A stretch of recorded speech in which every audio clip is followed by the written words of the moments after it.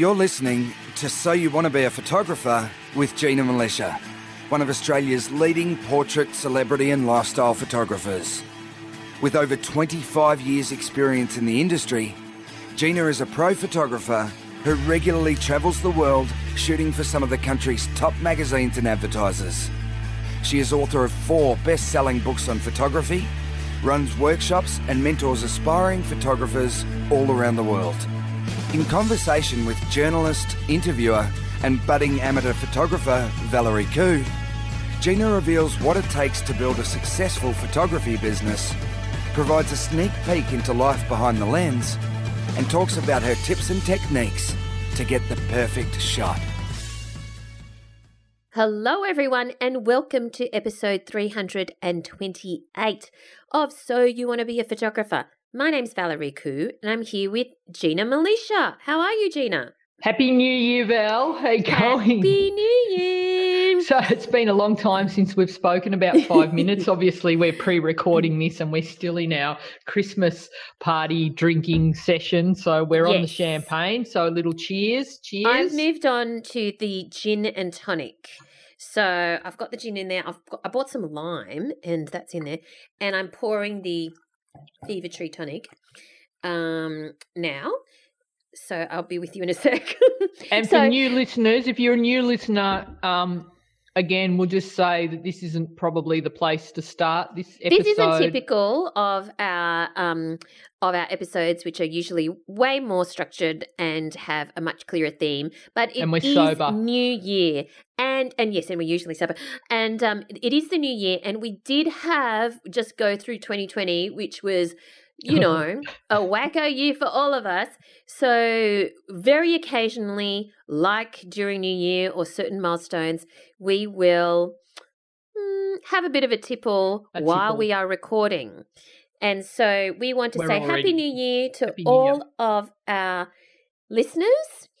We are recording this, as Gina mentioned, pre-recording this. So in case the world's gone, that's why we're not talking about it. We already started drinking actually in the last episode, which we only finished recording a few minutes ago. So cheers, everybody! Cheers! Happy New Year, everyone! Oh, there we go. And you know what? In the break, this Val, really nice. In the break, I've been travelling. You went to Amazon again? No, I went to Los Baños and what's that? El Cucina. You went to the kitchen? Yeah, and Los Baños. The toilet? Yeah, the bathroom. Sono intelligente. Yes, see, which is like, you know, not a lot of travelling this year, but, you know, I'm a big believer in glass being half full. And always trying to look at the positive. Or sometimes, you know, all the way full, like my gin glass is right now. My champagne glass overfloweth. Hang on, I'm going to open another bottle, and it's like it's got a twist top, so it's like not as sexy as fancy champagne. Gina broke out the fancy champagne. Fancy champagne with a twist top, no cork, because apparently the corks are like running out, like, you know, they're endangered. So I'm just opening that and here we go. Oh, this gin's really nice. Yes. So the Sicilian gin that you're drinking is supplied by our friend Carm Ruggieri, who supplied that to you. It's a good drop. So there's been a whole conversation about, but I suggested to Val to make ice. And Val, what was your reply? I don't remember. How do you do that?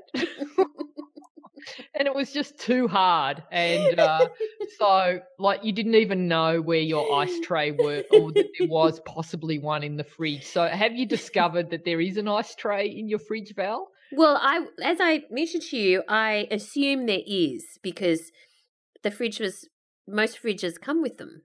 But haven't. But you've yet to find it. So like most freezers, that is.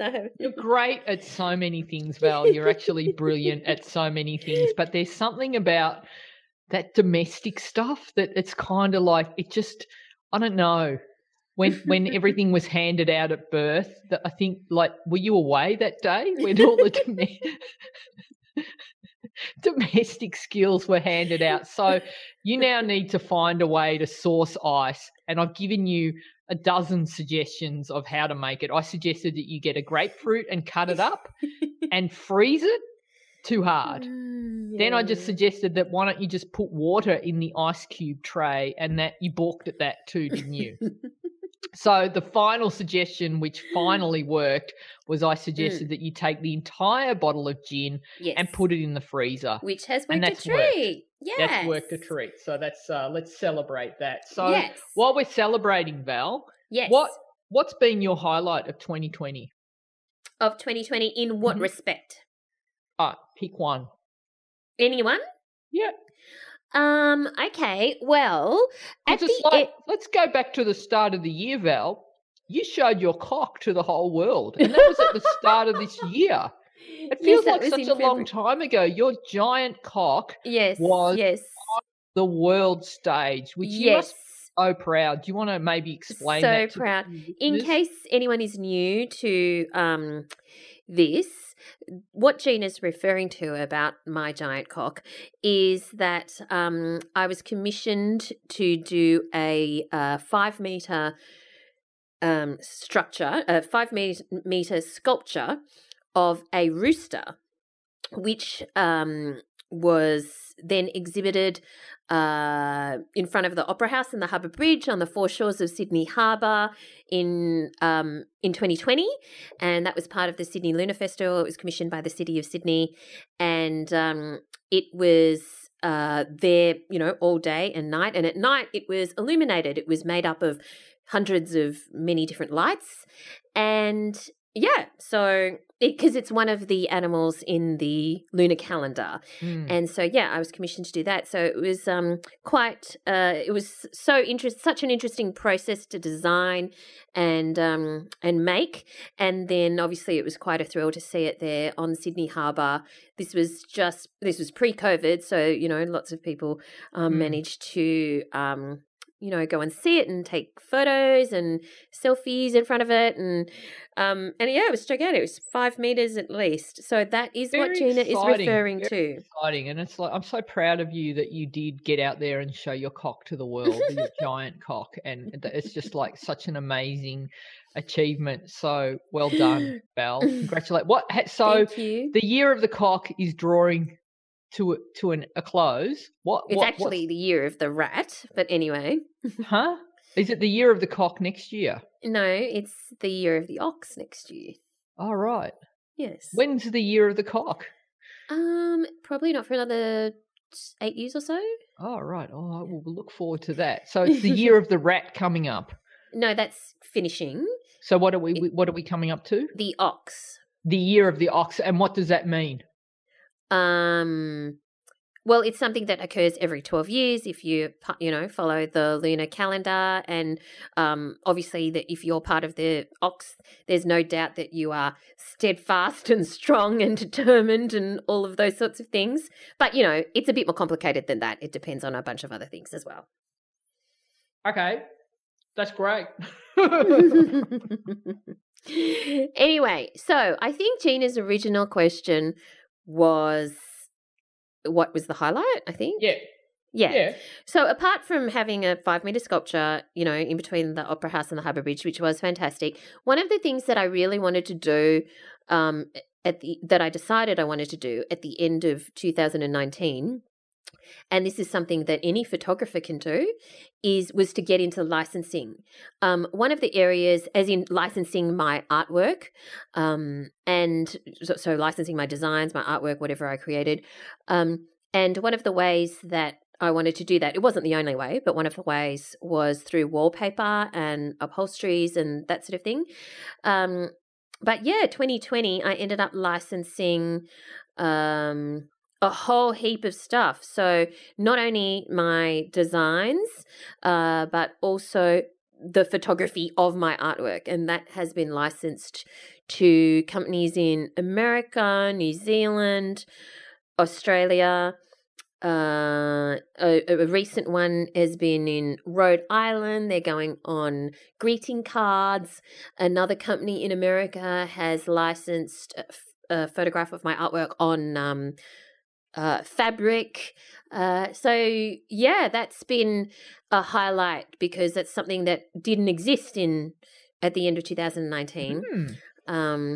But yeah, a lot has happened in 2020. So I really, really encourage photographers who want to license their photography to think about that as well. And in fact, just as a little sneak peek or a little aside, we do have an episode coming up very soon, which is all about licensing, because I think that's such a great way to get more bang for your buck. You don't just get paid once for your photography, you get an ongoing passive income stream.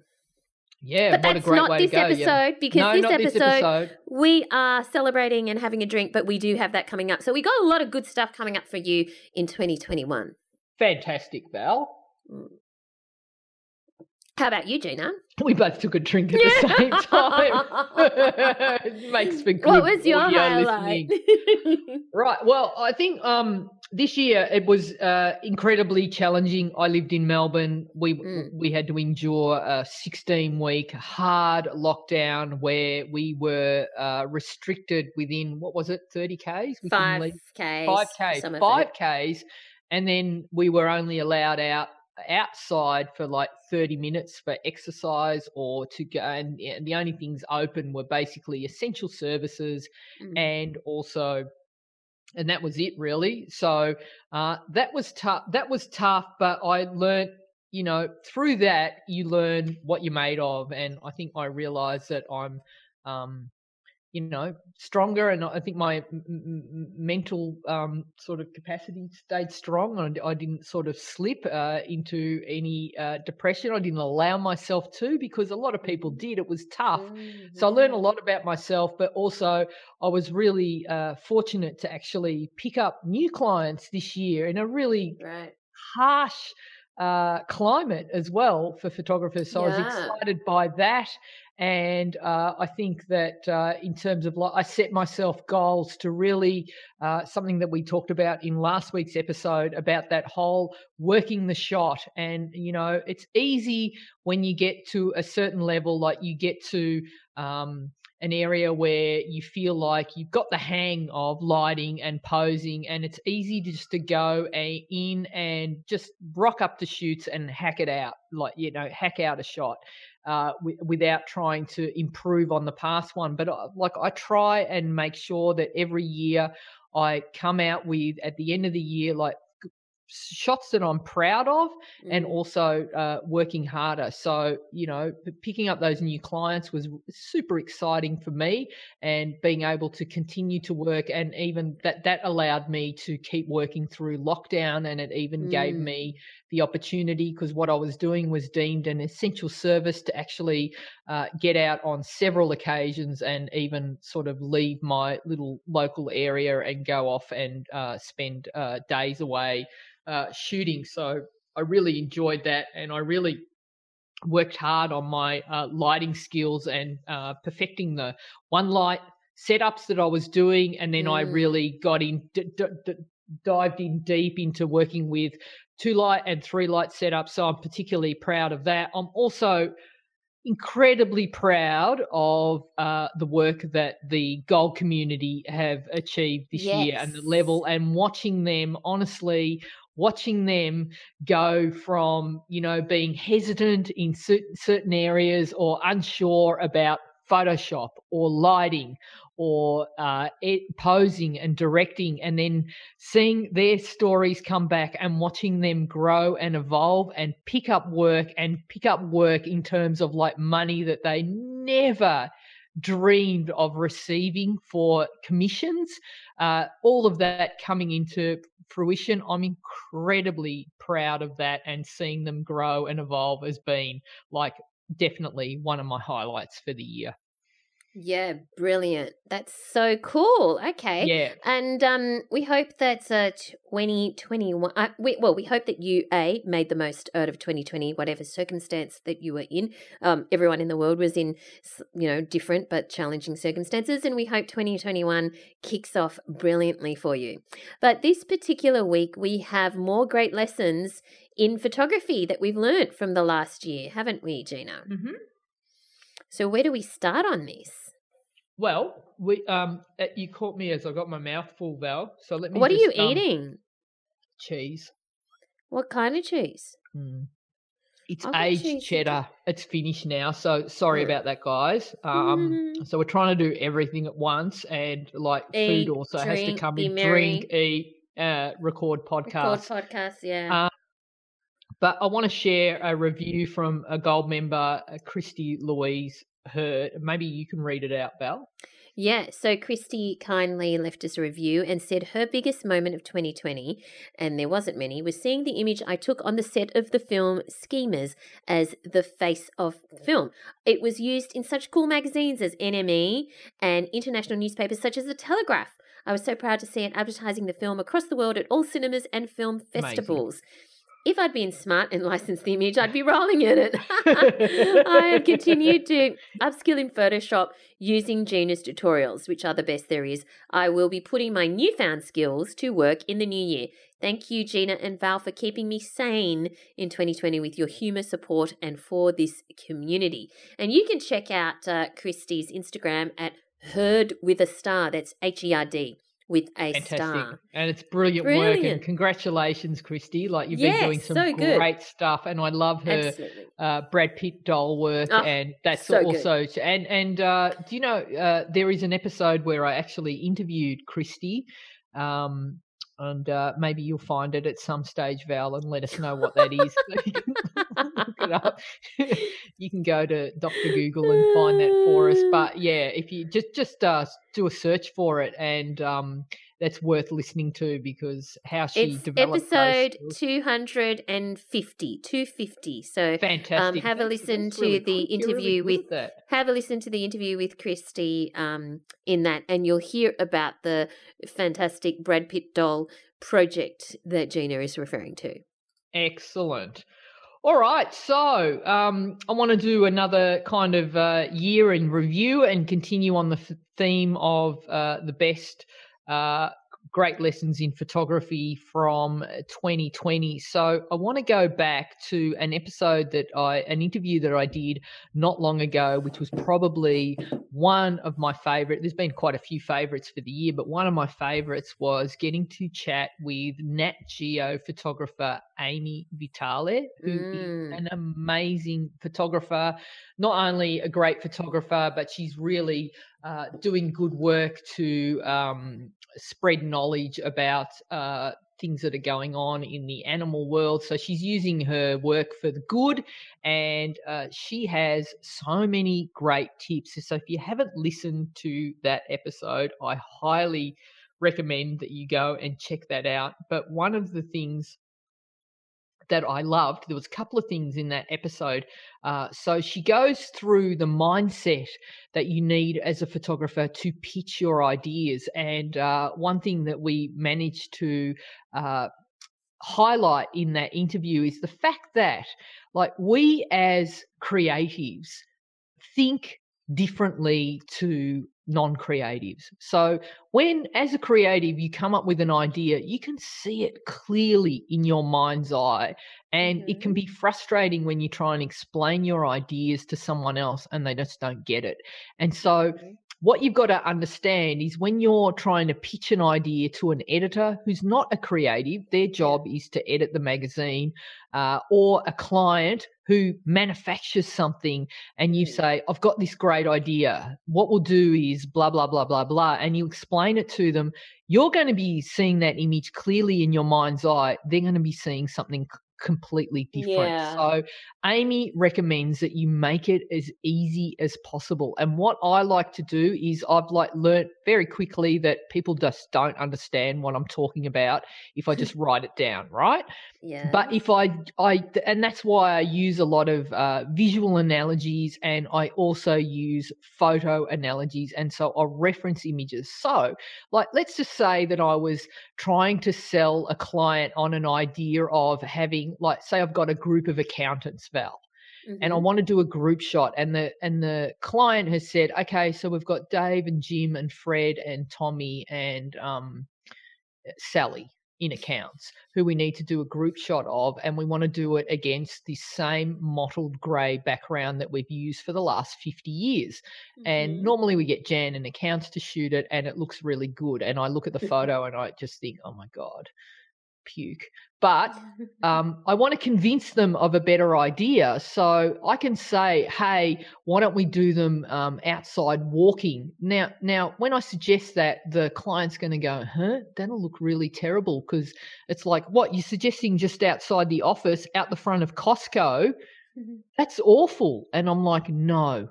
Well, I've got an example. And so I might have done images like that, or I might say, hey, have you seen the movie Reservoir Dogs?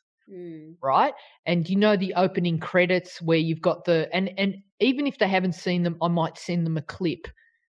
Here's a YouTube video, have a look. This is what I'm thinking of recreating for the accountants, and they're going to look amazing. So you give them a visual reference so that there's no confusion about what you're talking about, like they see it. And so when it comes to pitching, you need to sell that idea and make sure that there's no shadow of a doubt that you're both on the same page. And so I think the vision boards are really important when you're sharing ideas. So like you want to say I want to show them that scene, but it's like, I know this is maybe too gritty for accountants, so I'm going to edit it with this style. And then you might show them another image in your folio which shows the editing style. And then here's the wardrobe that I suggest for the clients, and then you give them a list and visual references of what you would prefer everyone to wear, so there's no mistakes. And that's going to get you across the line a lot quicker than just saying, hey, here's my pitch, and then you write them 1,000 words, which, let's face it, no one's going to read a 1,000-word pitch, are they? So you just get to the point and make sure that you make it as easy as possible for the client, whoever you're pitching to see the same vision that you're seeing. Yeah.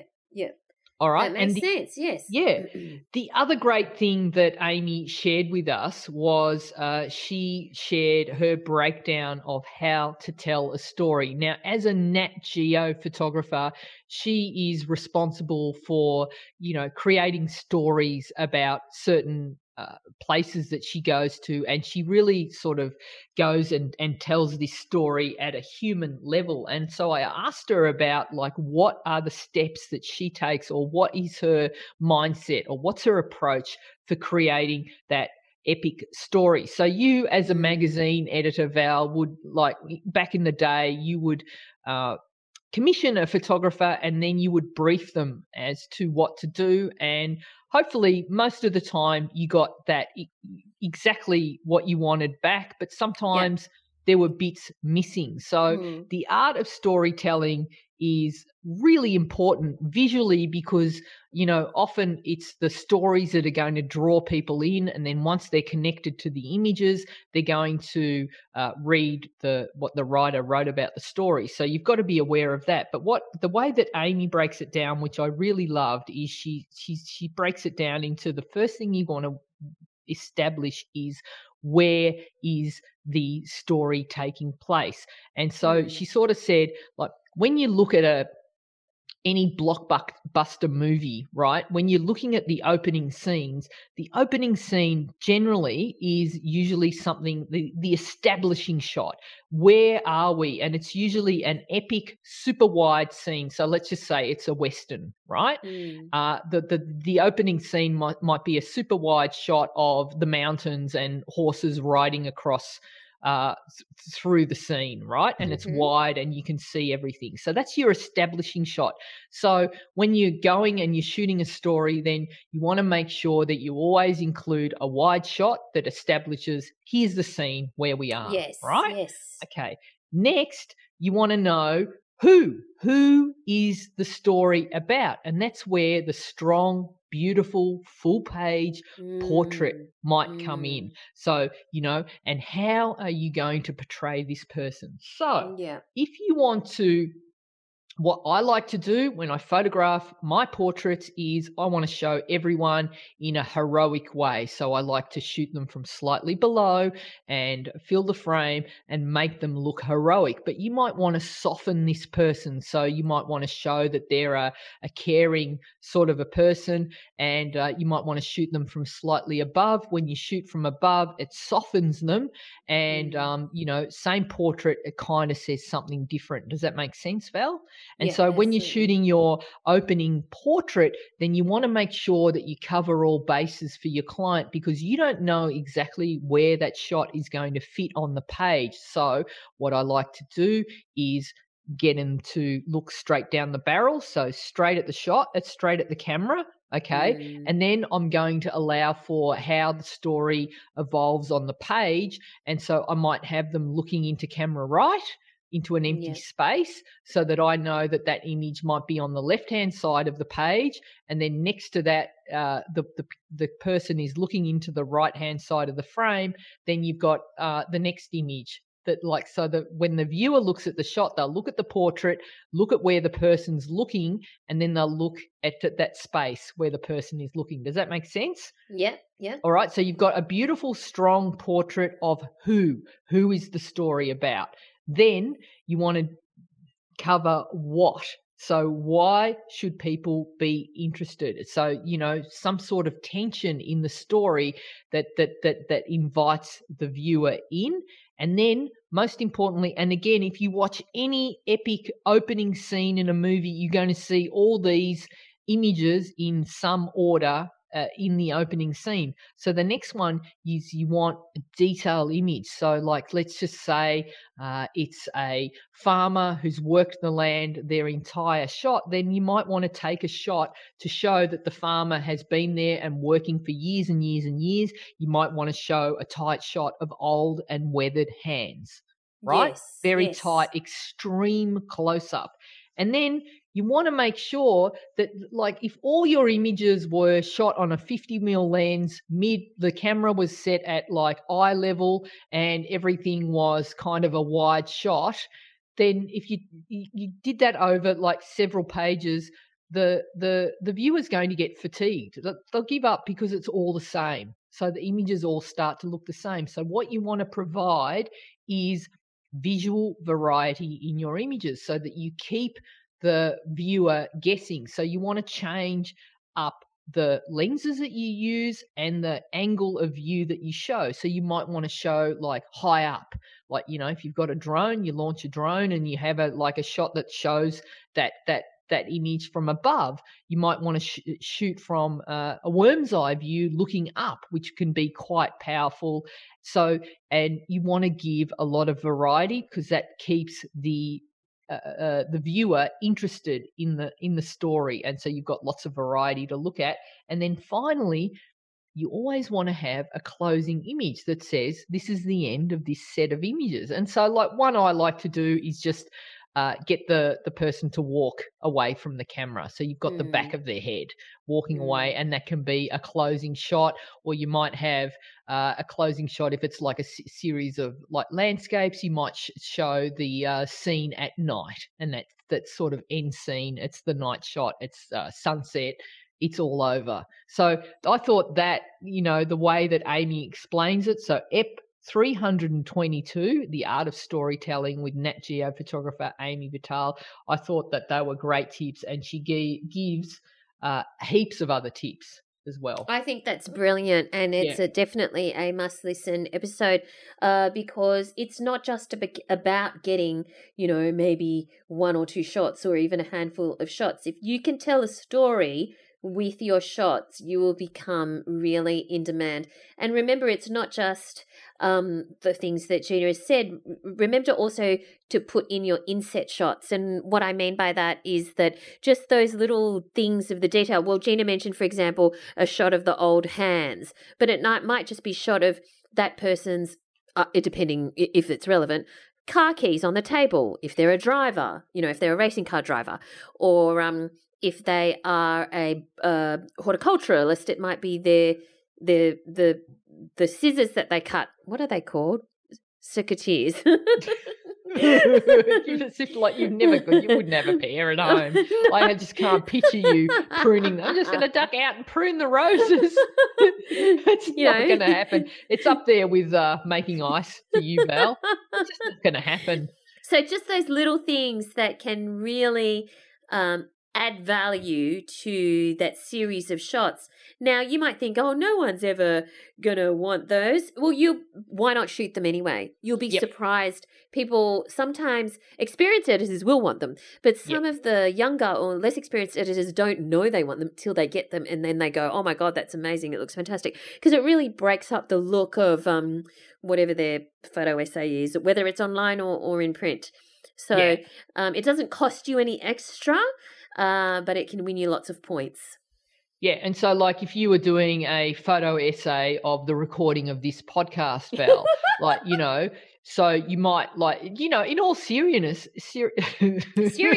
yeah. Okay. It's just that when you get to that next drink, it's like, and so now I'm going to speak in that slow and deliberate manner when people that have had too much to drink speak in when they don't want to sound like they haven't been drinking. You know that? Okay. Do you remember doing that when you were a teenager and coming home and having to face your parents when you'd had a few and you had to talk to them and try and sound sober?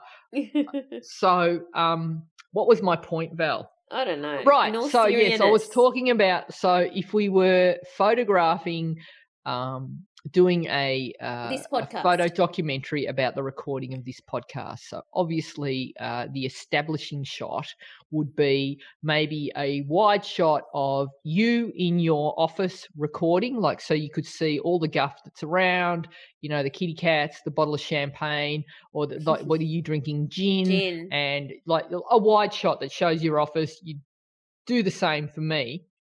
And then there would be a portrait of you and I in action talking into the mic, right? Yeah. So you do one of those, and then you might want to do then like get them to take off their headphones and do just like a clean portrait of both of us as well, not at the mic, because that could be handy as well. Mm-hmm. And then I would pick up the little details. So like the details that I would do, so like maybe my end, I would say, well, why didn't you get champagne that had a cork? Because the screw top just looks really low rent. It does, right? So I would then, at that point, go out and get a $3 bottle of champagne that had a cork, just so that I could use the cork on the table, and I would get a shot of maybe the champagne cork next to, say, a mouse, a computer mouse to show, or the keyboard. Do you know what I mean? To show, right, yeah. And the glass of champagne, that might be the detail shot. And, and then the closing shot, I don't know what it might be. It might be the closing shot. I know what I would do for the closing shot. What? I would have the empty office, and I would have a photo of my microphone, my podcast mic, with my headphones draped over the mic the way that I keep it when I finish, and that would be my closing shot. And there might be something on the screen that says episode 327, the best photography lessons of 2020, and that would be the way that I would tackle that story. Yeah, and I would close with the if we had a off-air sign. Oh, but we don't. That's great. Yeah, so we'd probably search for a stock shot to just throw that into the mix. Or just buy one from Or just go and buy an off-air shot. Yeah, I like that. That's great. Next to the headphones hung up. Yeah. All right, cool. So We went a bit off track. Where were No, we up we didn't. So, all right. So next in my list of the best photography. Hang on. Where are the More great lessons in photography. Yeah. Right. So the next one is, I think, that light wins. So what I mean by that is, if you got location and light joined Fight Club, right, and put them in a cage, and they had to battle it out, fisticuffs and kickboxing or whatever. Yes. Light would always win. Or if light and location played paper, scissors, rock, light always wins. So what I mean by that is, if you've got a choice as a photographer to choose a great location and caca light, or beautiful light and a caca location, always choose light. Yes. Always go with light. Yes. Now, just to expand on that, if you are a photographer that has mastered artificial light, that doesn't matter, because it means that you can shoot anywhere. But just as the golden rule is, it's always about the light. So you want to have great lighting. And so episode 313 this year, we tackled 7 portrait lighting tricks using daylight or flash for beginners and pros. All right. And two of my favorites, and we know that the first one is garage lighting, Val, and you are a master at explaining garage lighting. I think you could be like Dr. Valerie Khoo and have a doctorate in garage lighting. It would be unreal, wouldn't it? Because it's like you're on an airplane and someone's having a heart attack. They call over the PA. They're like, "Is there a doctor in the house?" And you're like, "Yes, I'm a doctor." And they're like, "What's your specialty?" You're like, "I'm a doctor. I have a doctorate in garage lighting." They're like, "Well, can you do anything for this poor person who's having a heart attack?" I've learnt CPR. Well, there you go. So you could probably Dr. Valerie Khoo, which has a very lovely ring to it, don't you think? Hang on. Dr. Gina Militia. That sounds all right. Should I get a doctorate? Too. Yeah, why not? You could get a doctorate in... What would you get a doctorate in? If mine's in garage lighting, what's Nutella? yours in? Nutella, yeah, that's pretty good. Mm-hmm. Doctor of Nutella. That sounds impressive, doesn't it? Yes. And then I spend my life just traveling the world talking about Nutella. That's a dream job right there, don't you think? Yes. I think so. What was my point of all of that, Val? I just garage lighting. So garage lighting. You could have a doctorate in garage lighting. So I'm going to let you explain what it is to our new listeners who don't know this, and to our more established listeners. See if this is what you would say to describe garage lighting to someone else, because after you've had a few drinks, after you've had copious amounts of champagne and gin, and what are you drinking? Gin and Pinot Grigio, which is every time you say you're drinking Pinot Grigio, I just think of the Housewives. I just think, oh God, Ramona. Valerie's going to be the next Real Housewife of Avalon. Real Housewives of the Northern Beaches. But because my point is, they say that if you understand something, then you should be able to explain that to someone else, how to do it. Because if you really understand how to do something, you could teach it to a 3-year-old. So, Val, I'm a 3-year-old. Okay. With limited attention span, which we all know. Explain garage lighting to me. All right, little Gina. Garage lighting is called garage lighting because if you imagine yourself in a garage, at the door of the garage, like let's say there's a roller door and there's concrete on the driveway in front of you, you are inside the garage, just inside the door, so you are under shade. But because you are right at the door, the concrete in front of you the sun reflects on the concrete onto your face or onto your model's face or whatever. That's where you position the person being photographed. And that reflection of the light from the sun onto the concrete and back onto your face is known as garage lighting. But it doesn't have to be in a garage, actually. I've done it near my office on the terrace under shade where the ground reflects back. But that light is absolutely beautiful and it makes everyone look fantastic. And of course, if you don't have a garage handy or the concrete in front of you is not light, maybe it's a dark road like dark bitumen, you can, Gina once told me, just put a white sheet down. Yeah. So that has the same effect, just something in front of you on the ground or in front of you that reflects the light into your face and it looks beautiful, but you're in shade. Perfect, Valerie. That was great. I actually wish I had a garage, because if I had a garage, I would still have my electric bike, which got pinched from my driveway, which is very sad. But I kind of figure that they obviously needed it more than I do. So whoever pinched Gina's electric bike, you're very bad.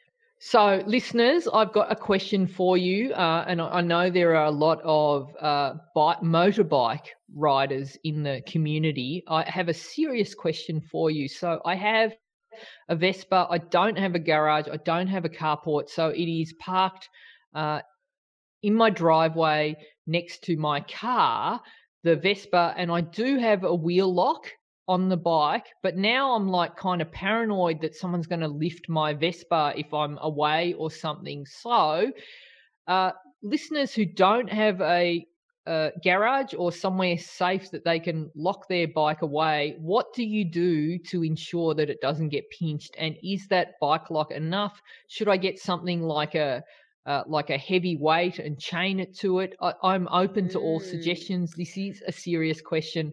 I don't want my Vespa stolen. I'd be very sad. So you can either answer Gina at news@ginamilitia.com or just post your answer in the Facebook group. Yeah. And if you're not already in the Facebook group, it's such a great community. It's free to join, so make sure that you join. Just search for So You Want to Be a Photographer podcast community on Facebook and request to join. We'd love to have you in there. Fantastic photographers from all walks of life, from all over the world. I just love how cosmopolitan it is. We don't have to leave. Even though I'm in lockdown, I don't have to leave to experience, photography and experiences from all over the world.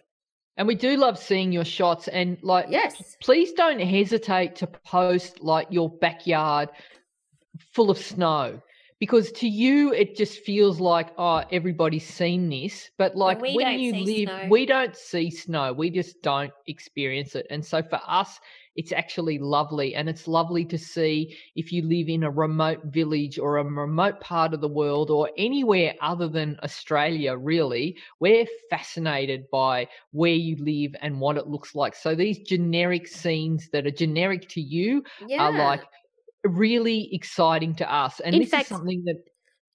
everyone in the community, we can't travel, so let's just travel through each other. Yeah. So please do share those everyday scenes. And that goes, keep that in mind when you're thinking of a personal project that you'd like to do for 2021.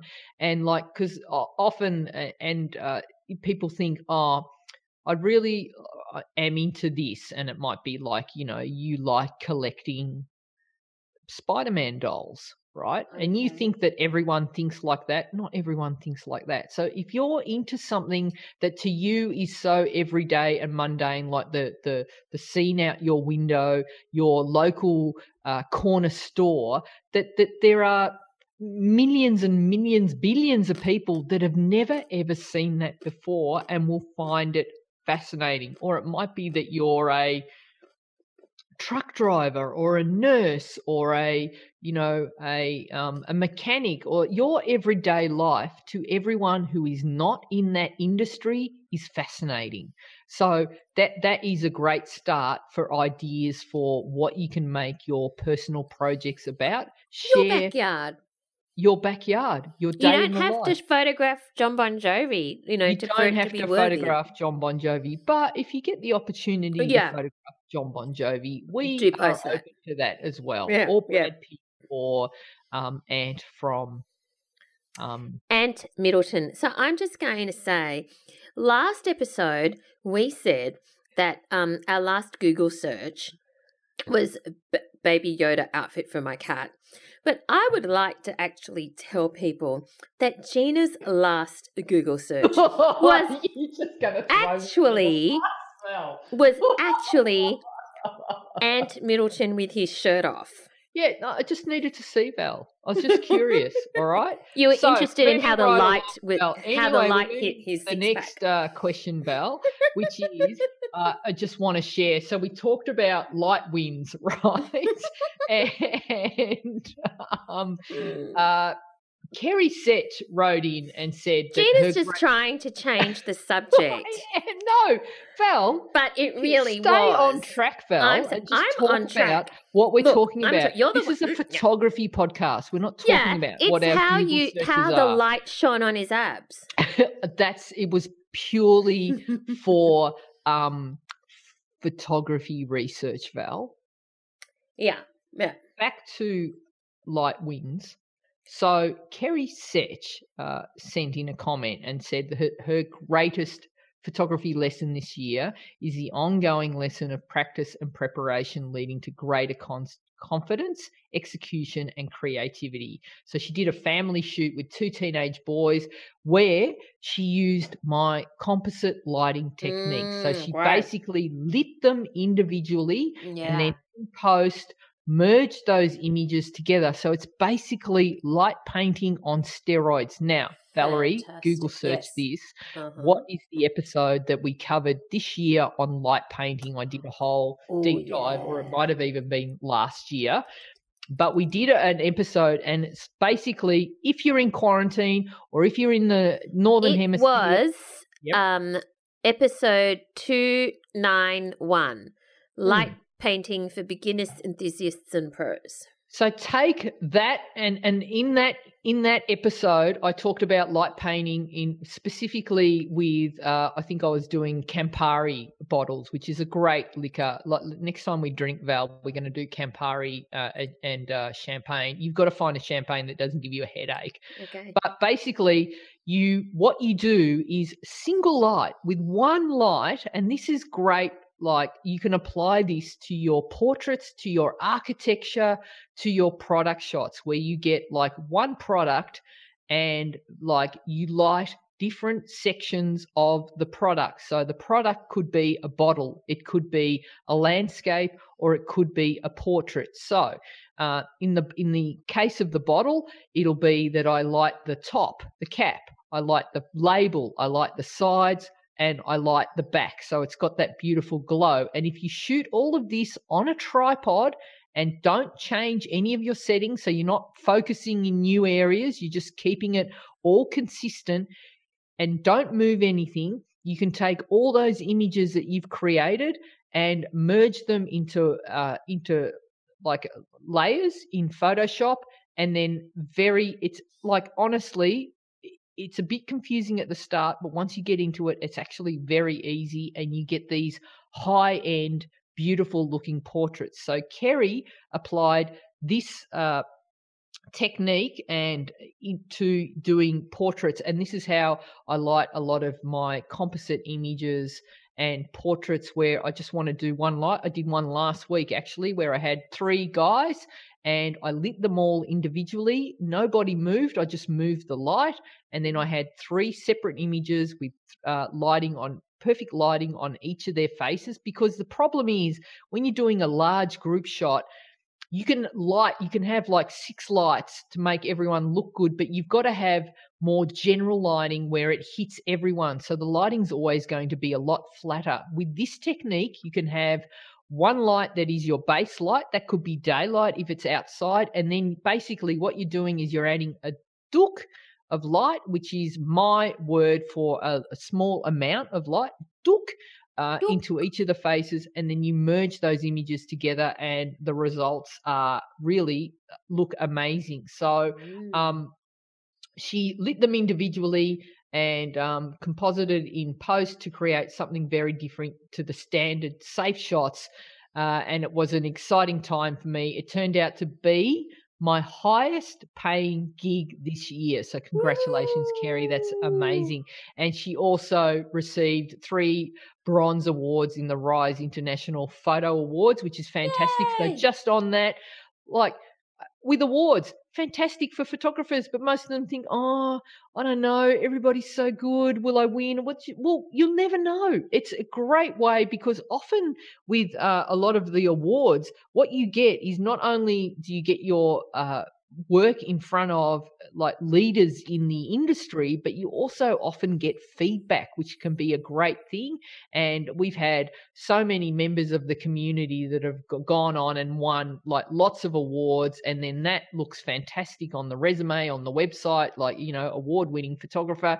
It's not the be-all and end-all. It's not necessary, but it's a great way to you know, lift your profile and get more eyes on your work. And so Kerry's work can be seen at kerrysech.com, and she's at kerrysech in Instagram. So, and I've also got a copy of the image that she did in the show notes. So if you want to go to ginamilicia.com, you can check out that image. But like, you would never ever be able to achieve this lighting in camera, where she's got split lighting on 2 guys that are, you know, 8 feet apart. There's no way you're going to achieve that in camera. So she's done the next best thing, and it's such a cool shot, isn't it, Val? Yeah, absolutely. Brilliant. Yeah. So next one, Val, is the mindset. So I think we talked about last week that the best accessory that every photographer can have is confidence. And Richard Howes talks about, like, he said, he sharpened my focus on portrait photography and event photography in 2020, and he's taken corporate and lifestyle images of staff for his graduate program where he works in Canberra, and they were published on the Australian Electoral Commission website. Woohoo! Way to go. National website. So that's fantastic exposure. And he's also captured some photos to document staff. So for the recent by-election that they had for Eden Monaro, and also their COVID safe measures. So he is more confident with using off-camera flash, on a light stand in manual mode, and which has taken his photography to the next level. And he's also improved his photography lessons. And he goes on to say, overall, I continue to learn and grow as a photographer thanks to you and the Gold community. So that's fantastic, Richard. So that mindset is so important, and it just comes down to like having a go, just trying something and not wanting to be perfect the first time. Val, have you got anything to add to that? No, I mean, last week we talked about mindset, and I think that it is such an important thing if you want to, you know, grow your photography, and if you want to actually pursue it as a income earning business. Mindset is vital, because it's not just about the technical ability, it's not just about the lighting, it's about your perspective in whether you can make it as a photographer or not. And the reality is that you can, but you need to make sure that you think that way, or it's not going to happen. Exactly. All right. So my next big photography lesson in 2020 is to keep lists. Are you a keeper of lists, Val? Do you write a to-do list every day? I do. I'm a big fan of the list. Actually, today I saw something on a website called Mashable, where there is this, it's basically an iPad, right?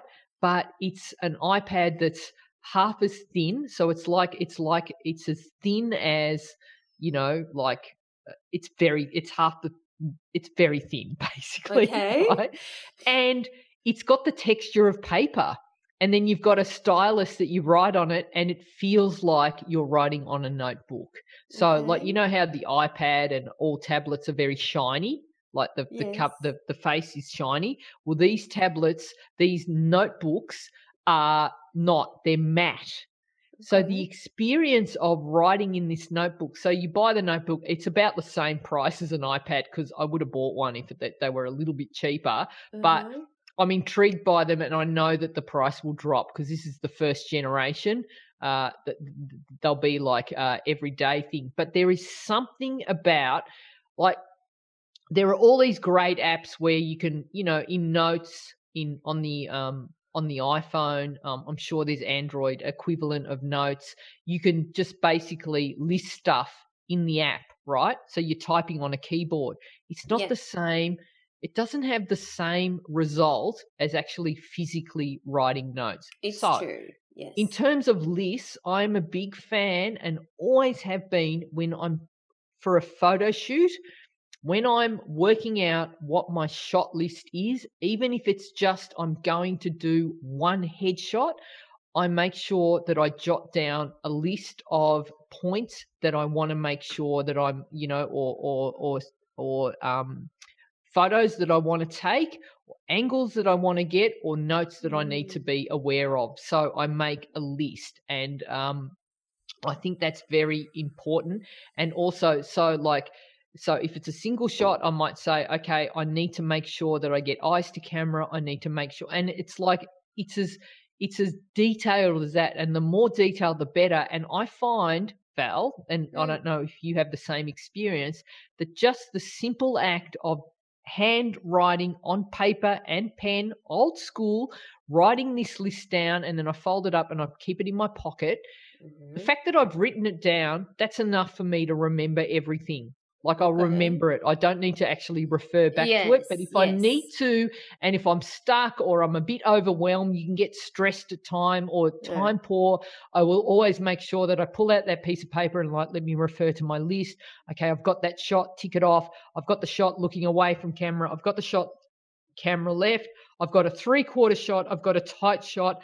I need to do a full shot. And I also need to do a wardrobe change.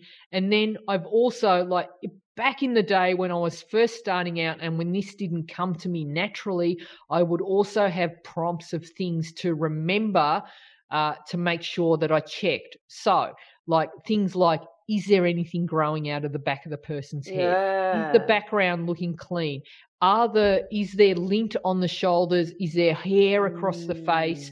Does the makeup look good? Is it fake tan, or and this is a really important one that a lot of people forget, is does the makeup on the face match the makeup on the hands? And so a lot of inexperienced makeup artists will make up the face and they don't put any makeup on the hands. And it's crucial that, like, especially if it's the middle of winter and the person doesn't have a natural tan, they might be like a nice, glow on the face with the makeup, but their hands are 3 shades lighter, and it's obvious. So all these little details are really important, and the best way to remember them is to keep a list. Absolutely. But I would just like to say that I'm very similar to you in that, except I cannot ever, ever, ever, ever, ever write it on a piece of paper. I have to write it in a notebook where the pages are stuck to the book. I cannot fathom the idea of the piece of paper getting thrown out afterwards. Oh, yeah. So I've got like hundreds, like, I don't know if you got an obsession with Moleskine notebooks or just the lover of notebooks, but I collect notebooks. I just love them. So I've got them in my car. I've got them in my glove box. I have them next to my bed.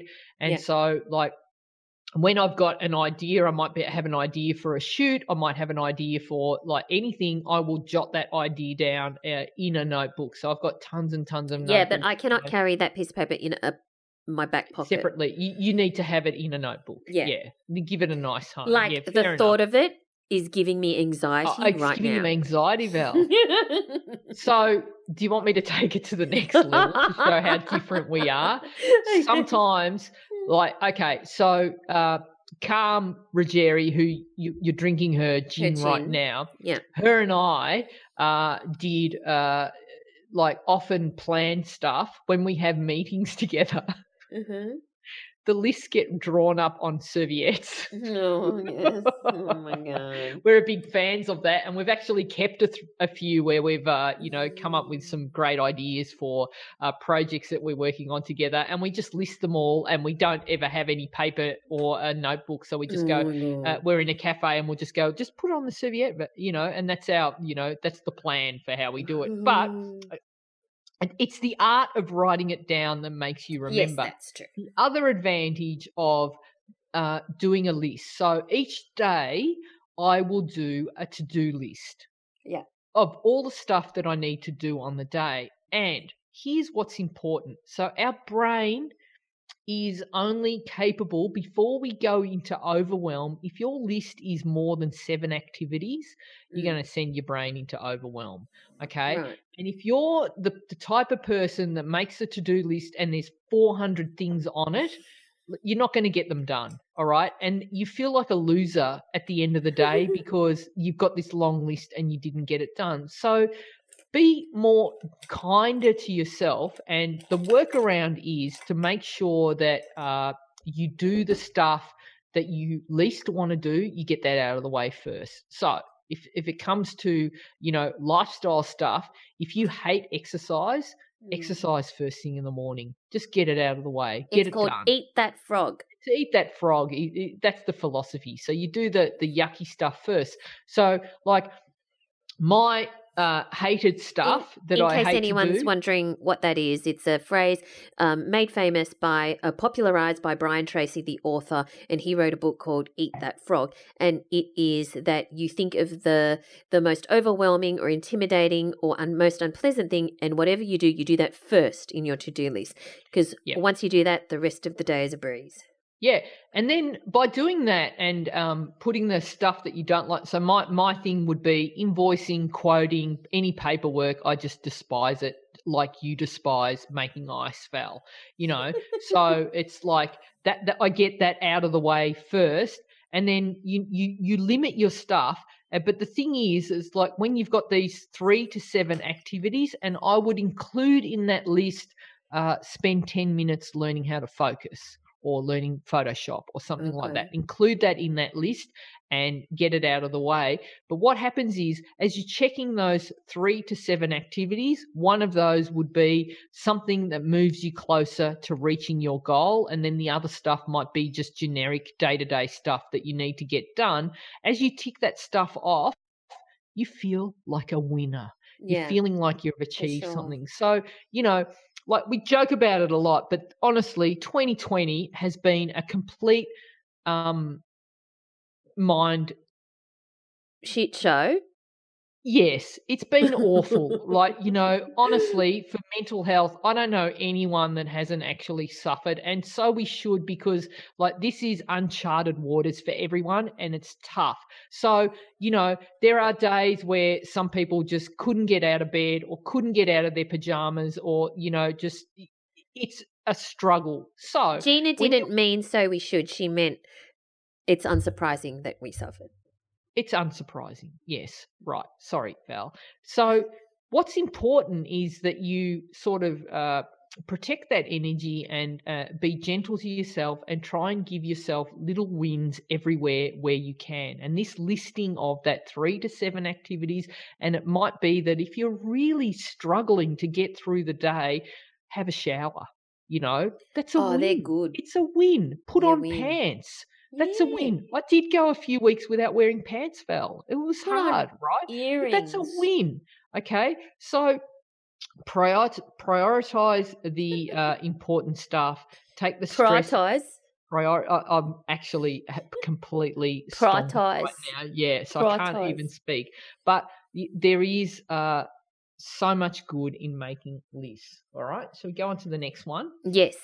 Okay, so the next big lesson in 2020 was, I've run out of cheese, the importance of finding your niche or niche. So depending on how you want to say it, we say niche. We say niche in Australia. Niche. But we know that it's niche in other parts of the world. So, but you know the word we're talking about, okay? So in episode 321 with documentary photography with guest Ian Weldon and episode 320 candid family and commercial photography with guest Rowena Meadows, we learned about the importance of niching down. Or niching. Okay? Niching down. So, and the thing is that you like what sort of photographers that are starting out do, and I certainly did this, is when I was starting out, I was up for everything. I said yes to everything. So I was shooting food.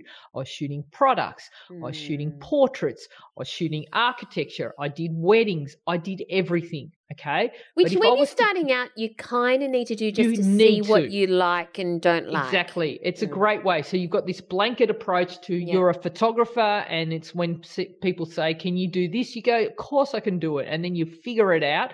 But you will find that that is the way that you make connections with people, and you also figure out what it is that you like.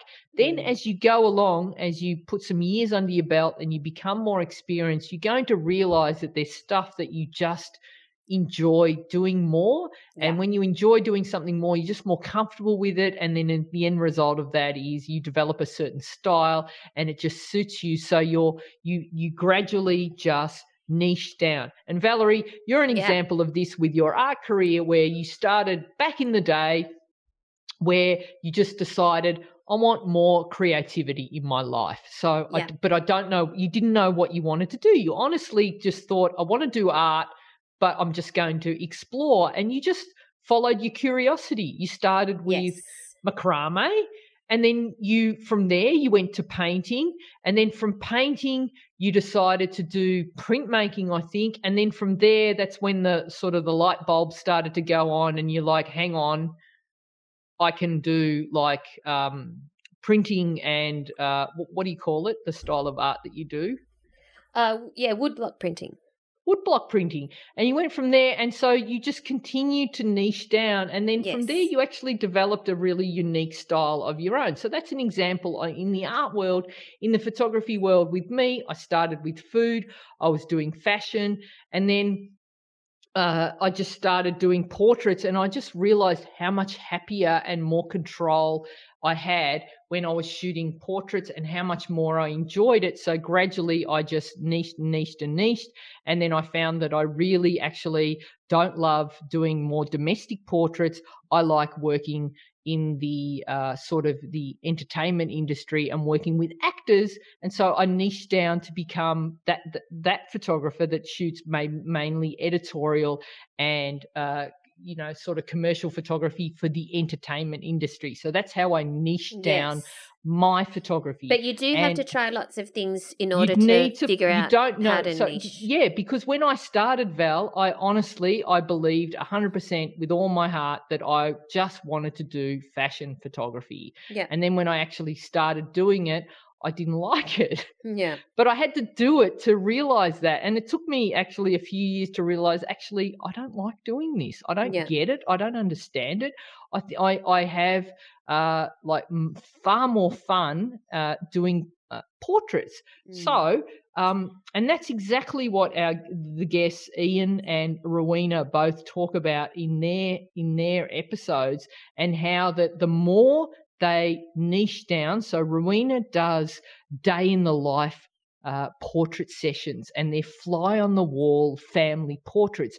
Very, very, very niche. And when I first spoke to her a couple of years ago, or 3 years ago about this, it was like almost unheard of, this documentary style. It's very loose, but there is a lot of skill involved in it. And Ian shoots a wedding in this fly on the wall documentary style, which has ruffled a few feathers in the wedding industry, but he stuck to his guns.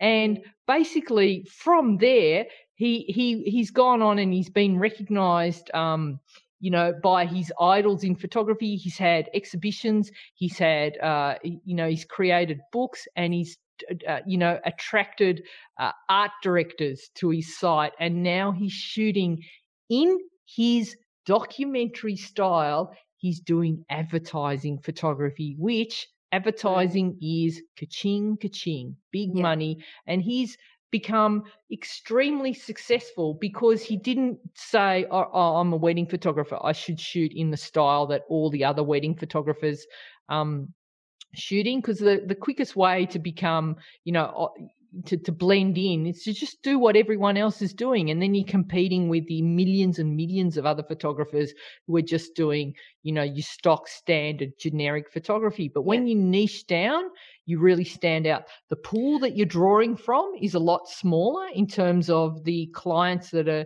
going to want that particular work, but you stand out as a specialist in your field. And I think that's a really important aim. And we've got a couple just a tip also for some people. I know it's easy for us to say, just try out lots of different things. But if you're not sure where to start, one thing that I found incredibly useful, and while it's not about photography, it certainly it can be applied to photography. When I first started painting, I had only painted one thing, right? Literally one thing, but knew that I really enjoyed it. Yeah. But then somebody said to me, so have you got a portfolio? Which I did not, because I'd only painted one thing. And I said, and I think that was on a Friday. And I said, I'll send it to you on Monday. And so on Friday, I emailed 5 friends and I said, just pick something that you like, a style that you like. Send me a photo and I will create a painting for you in that style. And they did that. And so I did that on Saturday, Sunday. But I was forced to even try styles that I would never have considered because it was the style that they wanted. But it was really, really such a great learning experience because, as I said, I was forced into trying something that I wouldn't have normally done. And it really taught me a lot about what I liked and didn't like. And it created a portfolio by Monday. And put yourself under pressure, because the same thing happened with me when I was working in an Italian restaurant. So it was like I was maybe a year into photography, and I just while I was at the restaurant, I talked about how excited I was about photography. I love photography. I just love photography. And the waitress was married to an art director, and the art director came into the restaurant and he said, "Hey, Gina, you're a photographer." I'm like, "Yep." He's like, "Can you shoot soft drink bottles?" I'm like, "Yeah, I can." Never done one in my life. And he's like, "All right, come and see me."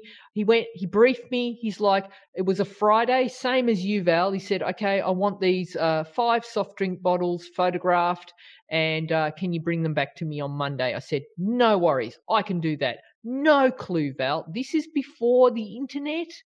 So again, I did what you did. I rang all my photography friends. I'm like, "How do you photograph soft drink bottles?" And they all, I took a little bit of information for all of them. I spent the entire weekend. I lost money on the job, Val. I lost money on the job, but I delivered the job and he loved it and I got the client. And so that's how I got my break into advertising photography. And the say yes and figure it out afterwards. Yes. Is my advice.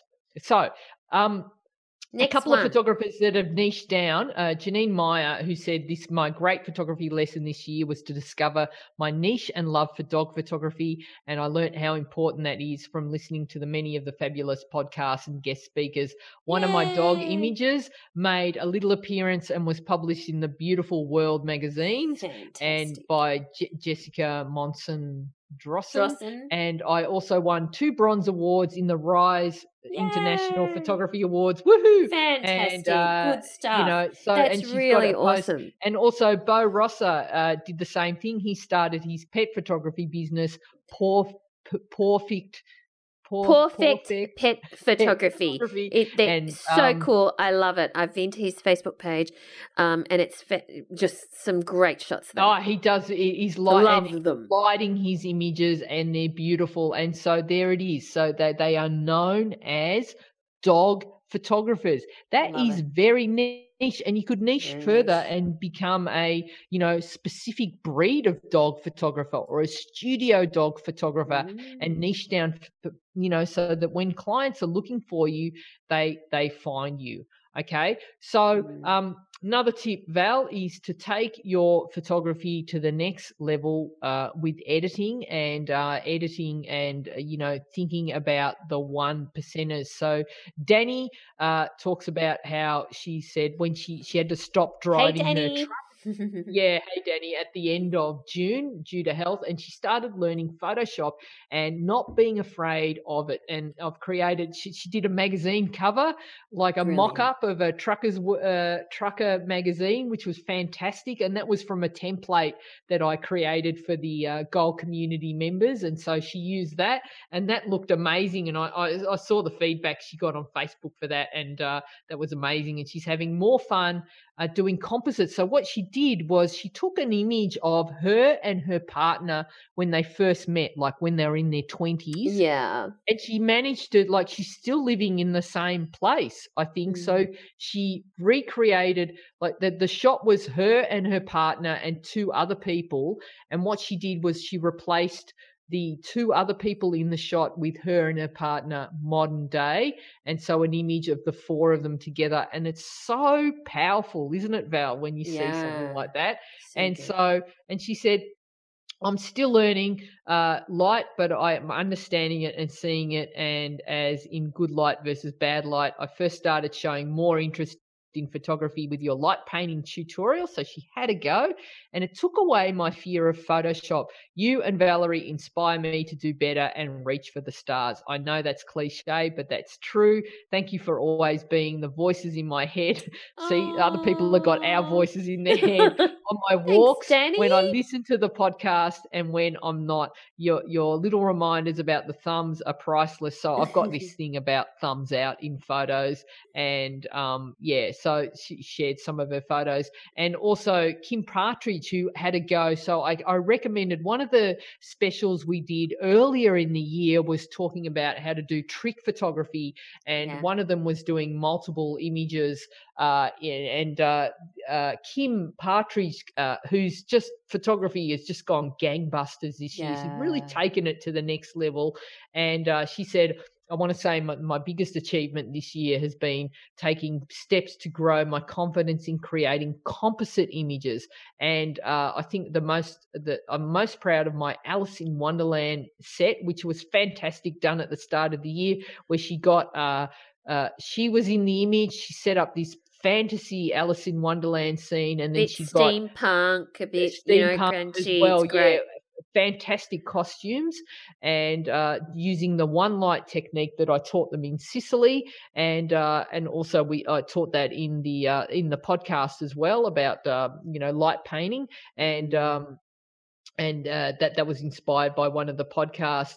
And the fact that mine turned into the Mad Hatters Tea Party says a lot. So it was fantastic. And they were shot in the middle of lockdown as well. So, it goes to show that even if you're living in an apartment or anywhere that you've got a small space, you can still create great art. And, she goes on to say, in addition, I'd like to say a personal thank you to you and Val for keeping the podcast and the community as a whole going throughout this year, in a year of such uncertainty. I know so many of us have struggled, and having your podcast every single week with practical advice, project ideas, motivation, genuine empathy, and incredible guests has been so appreciated. Thank you for your ongoing support and everything that you do. Oh, thank you so much, Kim. That's amazing. Thank you, Kim. And the work is amazing. I don't have just look her up on Instagram, Kim Partridge, for her work. She didn't actually give me a link to her work. Fantastic. So, have we got time to do one more, Val? Go on. For the New Year special. Okay. Go on.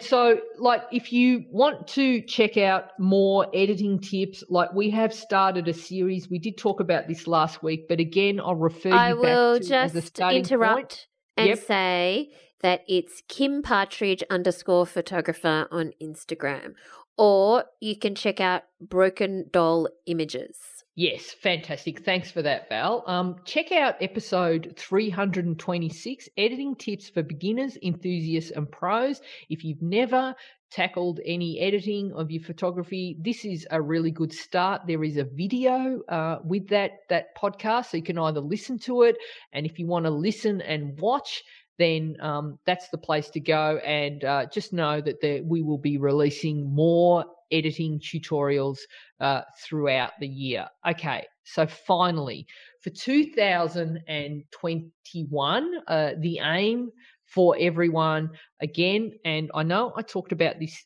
last week, but I'm going to talk about it again to finish off the show, because what I think the most important thing is you can have all the skills and everything in place. You can have natural talent and do all the work, but you're only ever going to rise as far as you believe you can go. All right. Yeah, so, your perception is what your projection, basically. So, what I want you to think about is, how are you just interested in attaining your goals, or are you committed to attaining your goals? There is a big difference. Okay. So, if you're just interested, then you're going to allow the stories that you tell yourself about, and we all tell ourselves stories based on how we're brought up and what we think. So you might have this perception, you might have been raised by parents who told you all your life that we never amount to anything in this family, and somehow you've managed to put that into your subconscious. It's not true. It's a story that you're telling yourself, or that you tell yourself, I'm not good at lighting, or I don't understand the technical part of photography. Again, that's a story that you're telling yourself. It's a story. So when I talk about, are you interested in what your goals are, or are you committed? Here's the difference. Okay, so it's about how committed you are. So Valerie. Yes. Okay, so I'm going to pick an area where I know that you are not committed. Okay, so I'm going to pick an area, and I'm going to pick that, learning to cater a dinner party for 20 of your friends is not high on your list of to do. Not even on my list. Not even on your list. What if I was to say to you, Val, that I want you in 3 months to learn how to cook a 3-course meal for 20 of your friends, where you will go and shop for the fresh food. You will come home and you will prepare everything. You will roast it all in the oven and cooktop, and you will create this spread for 20 of your friends. Okay. You've got 3 months to do it. Okay. All right. Now, what if I was to say to you that in this next 3 months, I'm going to take Rexy, Rocky, and anyone else that you love in that house, Grouch, your partner, away from you, okay? And I'm going to hold them away, and you're not going to see them again unless you create this goal. Do you think you can achieve it? Well, yes, obviously there's motivation there. A motivation, okay? So this is the big one. So what's your motivation to achieve this goal? And are you going to hold yourself accountable, or are you going to allow other people to hold you accountable? So sometimes there are projects that you can do, and I know you've done several of them where you've had some sort of accountability, like you have done the 100-day project. Yeah, okay. Now, you aimed for it, and how many did you get? Which was still an amazing. Out of 100. Okay, that is an amazing result, and it's just like me saying, "All right, by January 15, I want a 6-pack." Okay. So how am I going to do that? So if I just say it to myself, I'm not holding myself accountable, and there is not enough other than the desire to have it. The motivation might be not be enough. But what if in mid-January, I was to appear live on national or international TV with a 6-pack? That probably would be enough motivation to get me across the line. I'd just stop eating, right? Because I'd want that six-pack. I wouldn't want to be humiliated. So the 100-day project, and a lot of the members in the Facebook group and the Goldies are doing the 52-week project, where they're held accountable, and there is like they're part of a community, and they want to be sharing those images every week, or it might be whatever it is that gets you across the line, that makes you committed to that goal of, I want to learn how to light flash. Then maybe if you're the kind of person that maybe loses that will to do it, or you just get too busy, then maybe you need an accountability partner, someone that you're working with that you're going to let down if you don't do it, then that might help. But whatever it takes, it's not enough to just wish to do it. There are, all sorts of things that you need to put in place that are going to ensure that you keep going. For me, it's just that, I know that every day I set myself the goal of doing one thing that pushes me closer towards that goal. And it's also that list setting, that I make sure that I get the things that I don't want to do out of the way early. And I have all these practices in place that override some of my lazier tendencies. Because, left to my own devices, I might not achieve those goals. But when you set these protocols in place, you get there. Anything to add, Val? I think that's great. And I think you need to do what works for you, because sometimes that public accountability is what works for some people, but it doesn't work for everyone. Yep. Sometimes instead of public accountability, you might need a coach or a mentor or an individual that you're accountable to. But accountability is a very effective thing. You just need to work out whether it's a one-on-one level of accountability, or small group, or a public accountability with a movement like the 100-day project. Different things work for different people. But that's definitely a really, really good tip, because it creates momentum. But speaking of momentum, we are at the end of our episode, I think, Gina. So, final words. Final words is thank you, everyone who has listened to and supported the podcast. Honestly, I love recording this podcast. I love recording it with you, Val. Thank you to you for continuing to support the show.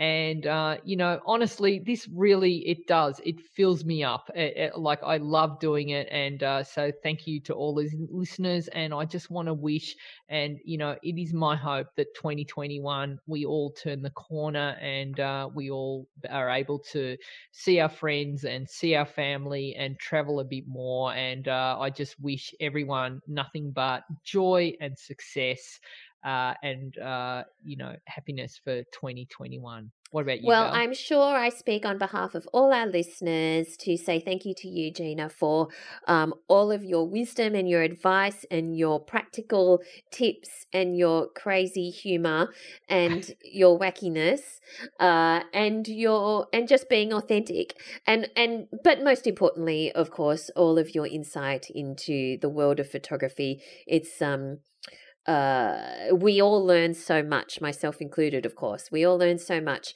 and it's a joy to be part of the podcast. And yes, I too want to thank all of our wonderful listeners, because we wouldn't, quite frankly, do it if it wasn't because of you. So thank you so much for your support this year. And I also wish you the very best for 2021. So Gina, where do we find you online? So you can find me at GinaMilicia.com. So that's GinaMilicia. I'm at Gina Milicia on all social media. And if 2021 is the year that you take your photography to the next level, I would love the opportunity to work with you. Do check out the Gold community. Just go to GinaMilicia.com and click on Join the Community. What about you, Val? You'll find me at Valerie Khoo, that's KHOO, on Twitter and Instagram, and over at valeriekhoo.com. Thanks for listening, everyone. Happy New Year, and we look forward to chatting to you again next time. Happy New Year, guys. Thanks for listening to So You Want to Be a Photographer. For more information, free resources, and Gina's regular newsletter on everything you need to know to become a successful photographer, visit GinaMilicia.com.